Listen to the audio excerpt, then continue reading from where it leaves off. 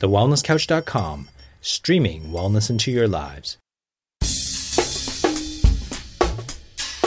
Pull up a rock by the campfire. It's time for That Paleo Show with your hosts, Sarah Stewart, Steve Hayter, and the man with no shoes, Brett Hill.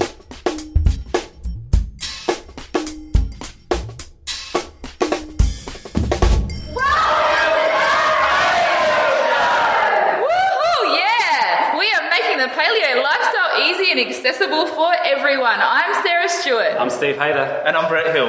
Wow, what an amazing day we've had here at Primal Collective Cave Camp, Queensland. We are pumped. We've been climbing up rock walls, we've been abseiling, we've been eating amazing food from the Merrymakers, we've had mindset mastery from Steve Hayter. Brett, what have you done today? Not much. I think he coerced us to eat some crickets, actually. He lies. And we also got a pretty special insight with some books that you shared as well, How to Eat an Elephant, which is pretty awesome. Did you like it? Yeah! Awesome. Well, we are thrilled to have a couple of amazing guests on the show who we actually met, quite fittingly, at our first cave camp. And these guys are so awesome. So we jumped at the chance to have them here with you today. So welcome to the show, Mark and Leah Follett. Hello. Now, these guys, as I said, are superstars. We wanted to invite them on to share with us because paleo is great and there's lots of information out there, but what do you do once you've got the information? How do you make it work for you in your daily life? How do you take it home and make it happen? So that's what we're going to talk to them all about today. And I know we do have some questions. So perhaps while we get our first audience member to come up and prepare their question, I might ask Mark and Leah, or Mark, how did you discover paleo? It was interesting because we didn't start off doing paleo. We just started off doing healthy living, and it turned out that most aligned with paleo, and then we found out about paleo actually through reading some books and understanding what it was, and then going, well, that's actually what we're doing. It's very similar to what we're doing with our lives. So it wasn't that we started off doing paleo, it's just that's where we went to. That's awesome. So it's a natural evolution. And Leah, I know you've seen some huge changes in your family. Can you tell us a little bit about, what your transition to a different lifestyle has done and meant for you all? So our kids were very sensory when it comes to light, sound, touch. They were always really busy or really sick. They didn't communicate well. But all that's fallen by the wayside. The more effort we've put in with the food and all the other different modalities of health, the better the results have been. That's really exciting. Awesome, guys. Well, we're so pleased to have you. Let's kick it off with some questions. So, Tony. Hi, guys. Doing some great work. My question's for Brett. Nice. Look, I'm lucky to own a health food store, access to some great products. Cave Camp's been awesome. And it's given me some great tools, and it's answered a lot of my questions.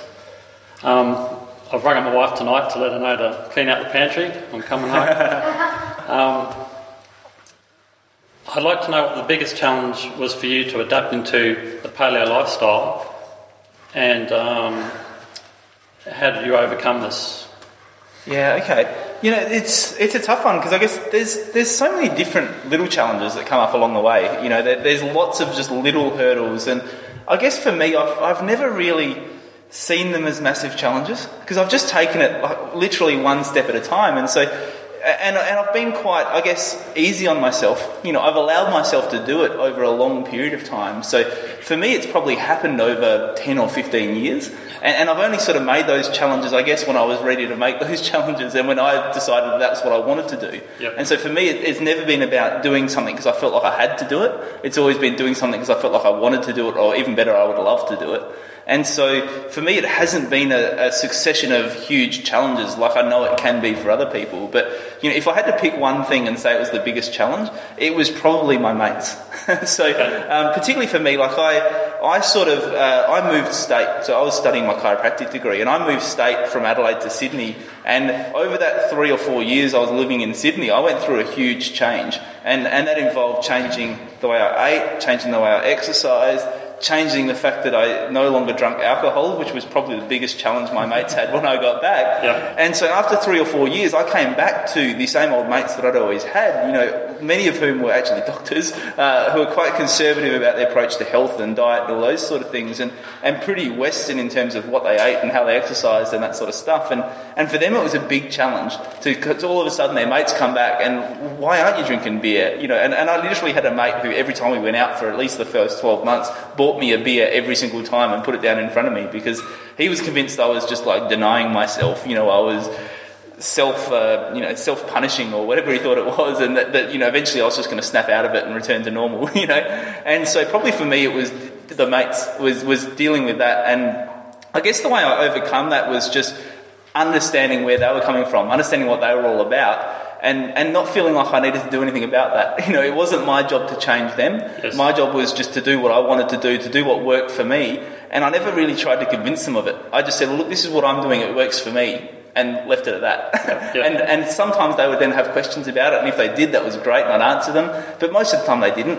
And in fact, it's only been more recently, as they've started to get older and a bit more portly and often a bit sicker, that they've started to, get more injuries when we're playing indoor cricket together, that they've started to say, hey, what are you doing differently? What are you eating? What are you, and so as much as it was a challenge, it was also just a learning of, well, I can't make people change, I can't make people do stuff, just to sort of step back and let it happen and lead by example, I guess, was my solution to that. Yep.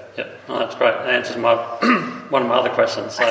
I hope my mates are listening tonight. Awesome. Thanks, guys. Thanks, Tony. Cheers, mate. That's a great question, and one that we get a lot, so it's good that we can get it out there and get people thinking. And I think that is exactly the key to, leading a lifestyle that you're wanting to live and share. Lead by example. So while our next question...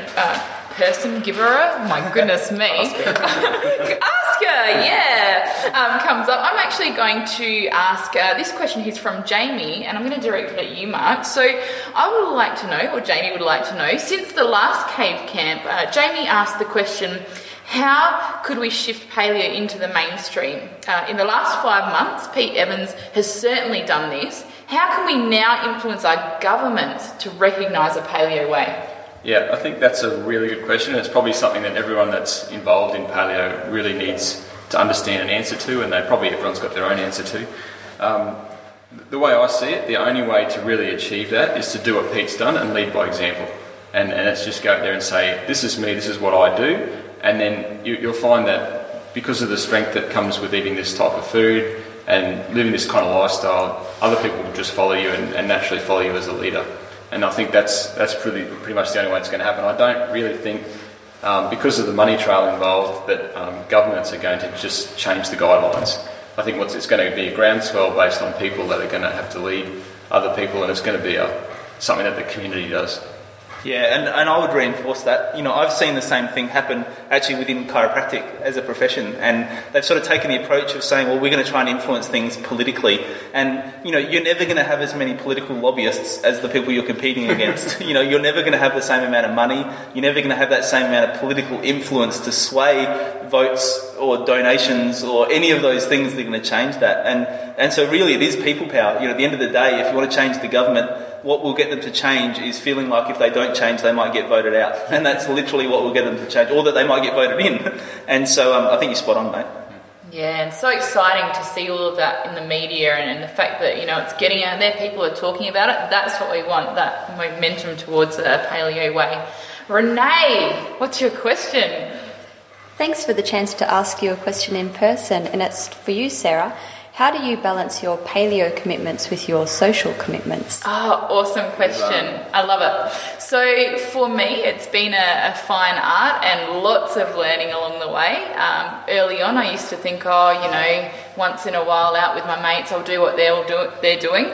However, my body very quickly told me what worked and what didn't, and let me tell you, champagnes on a Friday night do not work for Sarah. So what I ended up doing is planning ahead. So if I knew that I was going out for some sort of social occasion that involved food, I'd try and find out where I was going, suss out the menu in advance and make a plan. And that way it took the anxiety away from looking at the menu and all the items that I thought I wanted, because I already had my choice made, so it was clear cut. But something else that's really exciting, and it's probably a little bit sneaky of me, but what I actually tried to do was influence how I caught up with my friends. So I tried to move it away from food centric catch up. So I'd say, hey, it's awesome weather, let's go for a beach walk, or I'd love to see your new house you've just built. Try and move it away from that food, or I'd take food with me. So that's how I approach that. I hope that answers your question, Renee.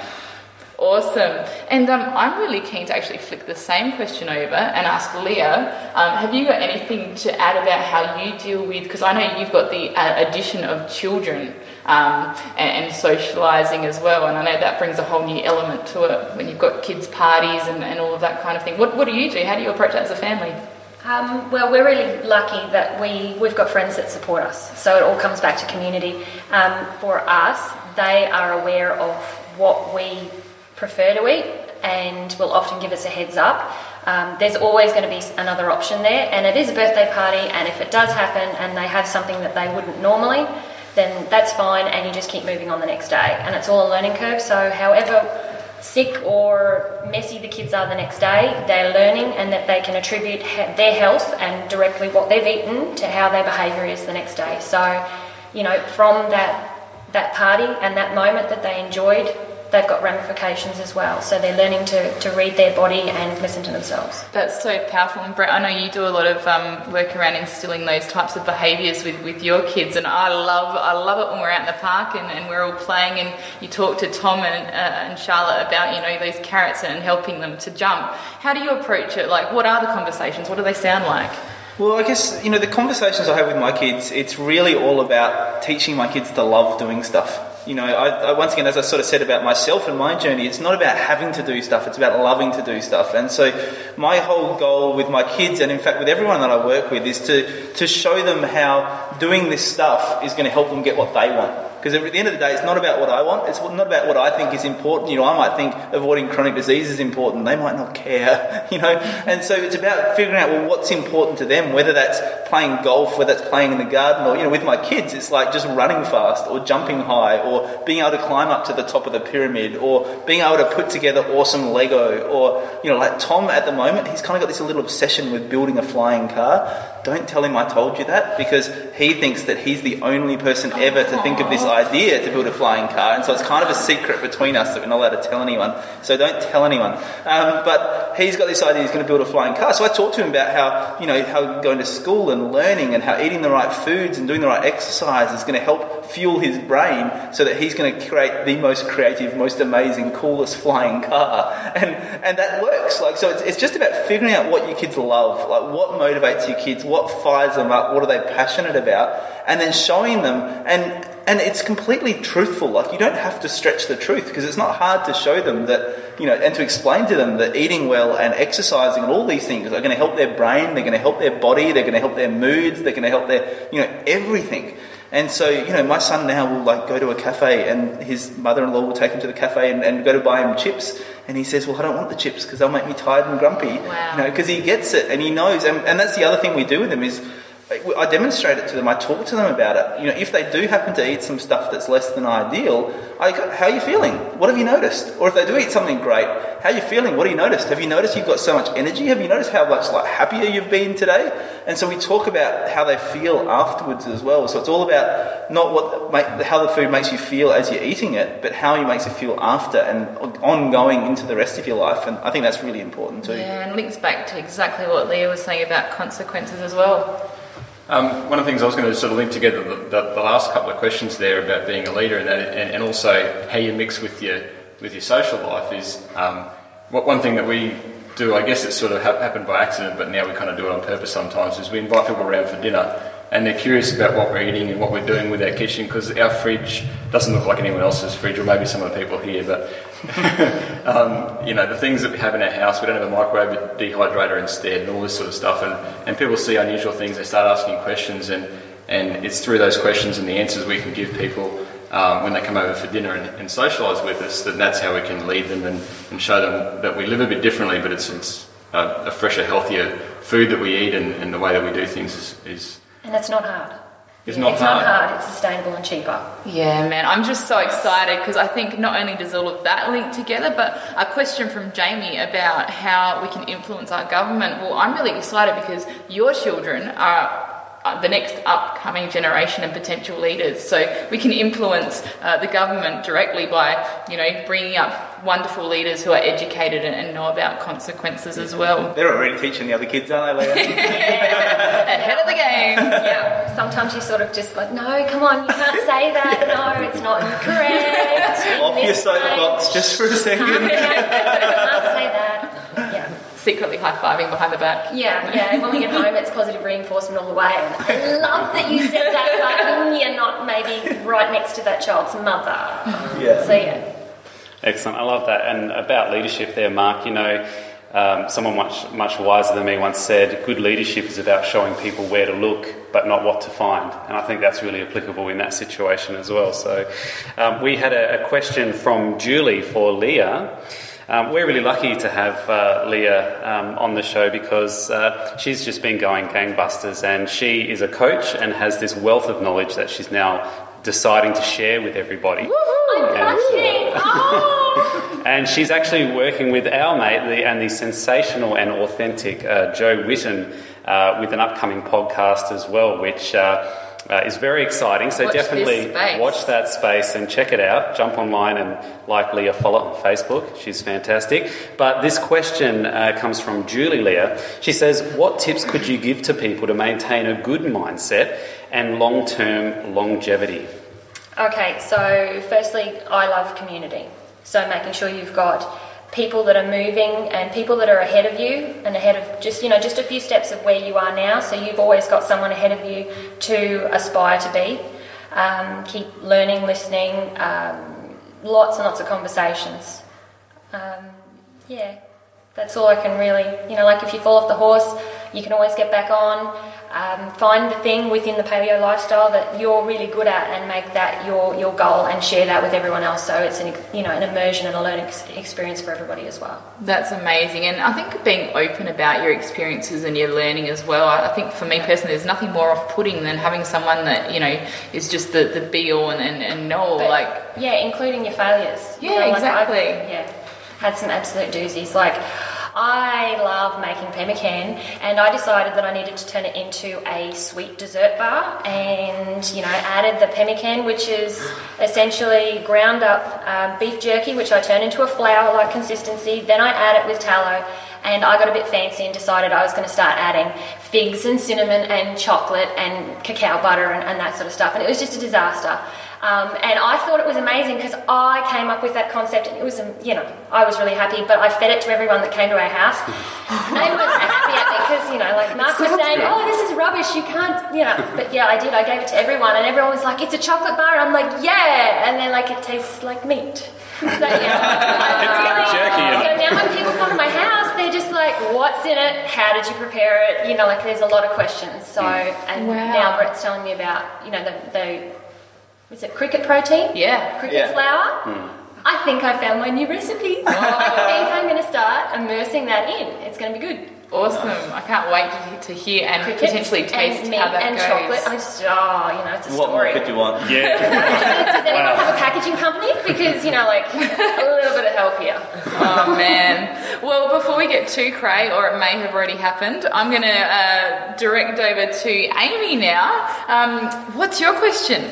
This question's actually on behalf of mine and Clint's meetup group. We don't have kids ourselves, and just linking back to what you guys were saying before, I'd love to ask on behalf of the many, many parents in our Sunshine Coast meetup group, what is your advice for parents that know instinctively that they need to make changes in their household for themselves and their kids, don't necessarily have maybe major illnesses, but just need to get healthy? And what is your best advice for parents starting out who maybe have a bit of knowledge on paleo and don't quite know how to get it right into the family? Get in the kitchen. Yeah. Take the kids to the kitchen. Take them grocery shopping. Make sure that they know the paddock to plate and how to get it from A to B and then how to prepare it. And do it as a family. That's cool. So it's not so much a chore as it is, it's kinship. Yeah, more interaction together. Yeah. And I think Brett was saying before about taking it in steps, the way he did it, and also also his book, How to Eat an Elephant, is one bite at a time, and taking little steps. One thing we always say is start with water, and try and get the best clean water that you can. Get a water filter. Just take that as your first step. Obviously there's a lot of chemicals and things that have to go into water, and that's really important because you need to keep the water clean, but then at the other end you can actually take those things out because you don't really want to drink them. So we always say to people the first step really is to filter your water and get good quality water. But just to take those little steps one at a time, maybe it might take a week to implement that one change, or it might take a month to implement that change, and then when you're comfortable with that and the way that's working, look for the next challenge. The other thing I'll add into that, and that's exactly what I say, the one bite at a time, definitely, the starting with water, definitely I always like to start with, and it's about adding things in first rather than focusing on what you need to take away. So really focus on what you can add into your kids' diet and just try everything. Because if you look within a paleo framework, there's heaps of different stuff that you can try. There's so many different vegetables, fruits and meats and nuts and seeds and all sorts of different stuff. And so I just said, just try different stuff until you find something that your kids will work with, that they'll eat. And I don't care if you keep the same thing every single night because that's the only one they'll eat. Just get started. But then the other thing I say to them is keep trying, because kids change all the time and their tastes change all the time, and particularly as they start to evolve into a more of a primal paleo diet, then their tastes are really going to start to change and they'll start to evolve to like and different tastes and flavours and different stuff. So it's really a matter of keep trying. They didn't like mushroom this week, that's okay. Let's try it again next week. Let's try it again in a month's time. Try it again in a year's time. Just keep trying it, because eventually it'll work and they'll kind of go, okay, that's all right now. And you know what? They might start liking that and they'll stop liking something else. And so you just play around with it a little bit again. But just keep trying with your kids. Never give up on them, because they're constantly changing and evolving. And the more you can, just one bite at a time, introduce little bits, then the more they'll change, and then the more little bits you can jump in there as well. A big thing that we found with our kids in particular was when introducing a new food group, it didn't matter how it got in as long as it got in. So we would throw lettuce on a plate and, it's hard to get on a fork, and at the end of the day, the kid is tired. So what do? We all sit there and eat like rabbits. So, we eat like pigs, and we all do and eat the way the animal did, and we turn it into a fun thing. And at least the lettuce is going in, or at least the broccoli is going in. It's not pretty. It's a lot of fun. It's really messy. That'll be fun when they go to restaurants. Yeah, because we actually still do it at the rest. It's no holds barred. As long as those veggies are going in, as long as the meat's going in, as long as they're enjoying themselves, it doesn't matter. You just get it in. Yeah. And the other thing that is really important is how you talk to your kids about it. You see so many parents going up to kids going, well, you're not going to like this, but why don't you try it anyway? Right? Thanks for the heads up. Wow, that's a great start, right? So you've got to go up to them and go, hey, I've got this amazing stuff. We call it like Shrek juice, and it's cool, and it's bright green, and you are going to love it. This is going to be, I reckon, your next favourite thing. You have a crack at this, Or it's like, this broccoli is the best. You wait and see how fast this is going to make you run. This is the coolest stuff on the planet. It's got so much good stuff in it. Let's have a go. So being mindful of the wording that they give, the wording to their kids, is how huge. excited they get. So important. Yeah, that's cool. And not lying to them. Don't try and hide food inside food. They have to be able to see it. Like when you go to the shops and you're trying to make a good food choice for your family, you want to be able to see what's in the packet. Yeah. If you can't isolate and identify what those ingredients are, chances are it's not going to be great for you anyway. So getting the kids to see what they're having, and okay, they're mushrooms, but okay, if they don't like them cooked, then give them raw, then have them as a soup. So try them in all those different forms, but be honest with them. You don't want them doubting their intuitive self. Yeah, that's fantastic advice, guys. Thank you. Thanks, Amy. I guess that's the joy of having a paleo community, which I feel very privileged to have expanded at this cave camp as well. I know I've got some extra lifelong friends now that we can all bounce off of and share together forever as well. My question is for Leah.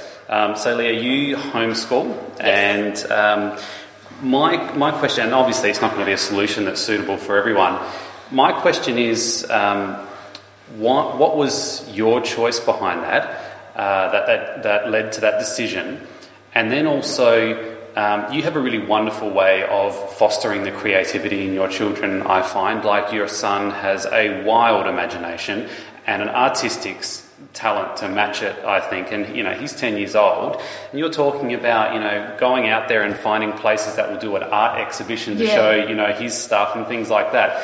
So I'm really curious to hear about, firstly, that decision, but also how you foster a young person's passion, no matter what you might think about as an adult. Okay, it comes down to identifying that each child has their traits that they are really good at and empowering them to use those things, because they're the things that they're going to rely on in later life. So with us having our children, we started in a private school, and William really struggled in a private school.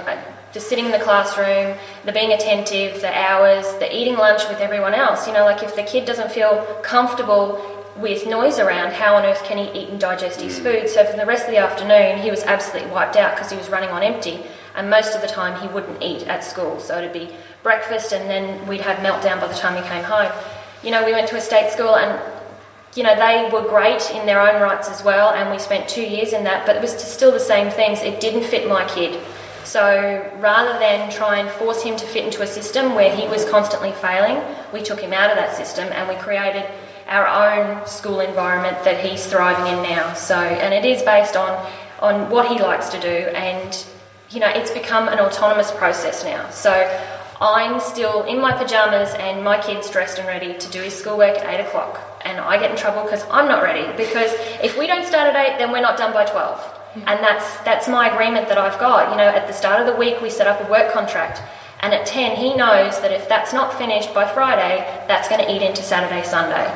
So, and that's just the formal learning. He does all the other stuff afterwards. Like we do drama at the Sydney Drama Academy, we do tennis, and we've got swimming lessons. So, and then we have our social groups that we meet up with. So it's not as if they don't have a social life and they don't play with other kids. We take them to the park. But when you've got kids that don't do well in large groups for long periods of time, this just works out a better option for us. So it's the quality of education, the quality of play, condensed into the amount of time that they can focus for and feel comfortable in. And why do you think it's important to foster a child's passion and area that they enjoy spending time in the most, even with adult eyes? If you think, oh, look, that's never going to go anywhere, you maybe want to get real and get a job as life goes on and that sort of thing. Why is it important to foster that and have them follow that creative passion no matter what? Work should be play. You don't want to be dragging your bum off to work every day and hating every minute of it. So as long as he can find some element within his work-life balance, then I'm going to be happy with that. So, it's not about money, it's about how you feel and what you think your needs are. So whatever he chooses is going to be fine. Even if he's a very broke artist, it doesn't matter. I'm always going to have extra broccoli in the fridge and extra eggs and all those other things. That's right. There's always going to be that support network there for him. Yeah, it's great. But you can't not succeed at something if you enjoy it. Yeah. So, you find a way to make it work. That's really beautiful, and I admire, your bravery in being, strong enough to see and acknowledge what your child needs and to be providing that. Because not many people are doing, it's really scary. I just switched one sort of crazy for another sort of crazy. Okay, I might not do the drop-off in the morning, but, I've got to prepare all my resources to submit to the government every 12 months, and they give me feedback, and if I don't do the right thing, and if I haven't got that anecdotal evidence for that last 12 months, then I don't get re-registration. So it's a gift that I can be in a position to do this, and if I don't honour it and don't do it well, then I haven't got that right. Wow, that's amazing. Well, we are really excited to see and hear more from you and also your beautiful boys as well for the future. Something that I'd like to find out more about, I guess if we can narrow it down, I'll start with you, Mark, for your top 3. We're talking about implementing paleo in the home, and I know you guys are really great, just you ooze passion and you have lots of new... Why did you ask him? He's never home. Alright, so Mark, how would you help people in the workplace, for example? Oh yeah, he can do that. we've got the thumbs up. What is your top 3 tips for helping colleagues or friends to implement the paleo lifestyle? That's a very good question. As I said before, I think water is probably the first step because it's an easy one. People can understand it, and people usually know that there's stuff in the water that they'd like to take out. So it's a pretty easy win as well. One of the things that I do that a lot of people ask me at work, because they see that I'm a little bit different to other people. I don't eat the same type of food. I don't ever get sick at work and have a day off and that sort of thing. So they tend to ask, what are you doing that's different? And I just sort of, again, lead by example and explain to them what I'm doing. One of the things about the paleo diet is that it's a concentration on your body burning natural fats as an energy source instead of carbohydrates as an energy source. And I explained to them the advantages of that in a workplace, because there's sometimes that you go a very long period of time where you have to work really hard at an office and you don't have an opportunity to go and get something to eat and that sort of thing, and you don't go crazy when that happens. So there's lots of advantages, and you can function better, your brain can focus better and those sorts of things. I try and explain to them the advantages of having a higher fat, lower carbohydrate diet like we do in terms of the workplace. Yeah. And the practicality of that, and the fact that I don't have to lug around heaps of lunch, like morning tea, lunch, afternoon tea, because I'm not really hungry during the day because I've got plenty of energy from the foods that I'm eating. So. One thing I'd like to ask about as well, Mark, and just quickly, because we are getting short on time now, but you obviously do work, a full-on job. How do you then, obviously you've spoken about how you do it when you're at work, but how do you then find the balance when you're at home as well? Because obviously you are doing this full-on job, but then you've got to go home and have time with the kids and time to play and to exercise and to get you great food and all those sort of things. How do you fit that into a schedule of a really busy 9-to-5 job? It's a very good question. So, a typical day is Leah and I will get up and we'll say what sort of fitness stuff we're going to do this morning, and we just do 20 minutes or half an hour, whatever time we've got, depending on what time we woke up, and we just try and fit that in, and we just do a bit of whatever we can fit in. We've got 4 flights of stairs. Yeah, so just run up and down the stairs. Run up and down the stairs, Nice. And that's our warm-up cardio. Inside the house while the kids are still asleep, and then Leah makes breakfast while I get ready for work, and then we all eat breakfast together as a family, and that's kind of a big deal for us. Meals as a family is a big deal, so we get some quality time in then. Always ask the kids about what they're doing for the day and that sort of thing, have some interactions, and then head off for work, and then come back in the evening. And always what I do with work is because I've got the opportunity to do this, is finish on time, and if I've got additional work I need to get fitted into the day, I do that after the kids go to bed. So it's not great to upset your sleep rhythms by doing work later in the evening, but that's the way that I get my quality time with the kids, is just to try and spend some time with them at the right time of the day when they're awake and they're active, and have dinner with them, obviously, and then afterwards, I do my extra work if I need to. So. That's super, and I think balance is the key, and it's always shifting, so it's like juggling with balls in the air, and keep trialling and working out what works for you, and rely on your community and people around you. Thank you so much to our campers who asked questions, and also to Leah and Mark for sharing with us. Can I get a high five? Oh yeah. Yeah. What did we think, guys, of Leah and Mark and their knowledge? Woo! Well, on that amazing note, thank you very much for joining us. Until next week, check us out on Facebook and Instagram, share your story, and help to grow the Paleo tribe worldwide. This has been a production of TheWellnessCouch.com. Check us out on Facebook and join in the conversation on Facebook.com/The Wellness Couch. Subscribe to each show on iTunes and check us out on Twitter. The Wellness Couch, streaming wellness into your lives. Whilst the Wellness Couch presenter endeavor to provide accurate and helpful information to their listeners, these podcasts cannot take into account individual circumstances and are not intended to be a substitute for health and medical advice from a qualified health professional. You should always seek the advice of a qualified health professional before acting on any of the information provided by any of the Wellness Couch podcasts.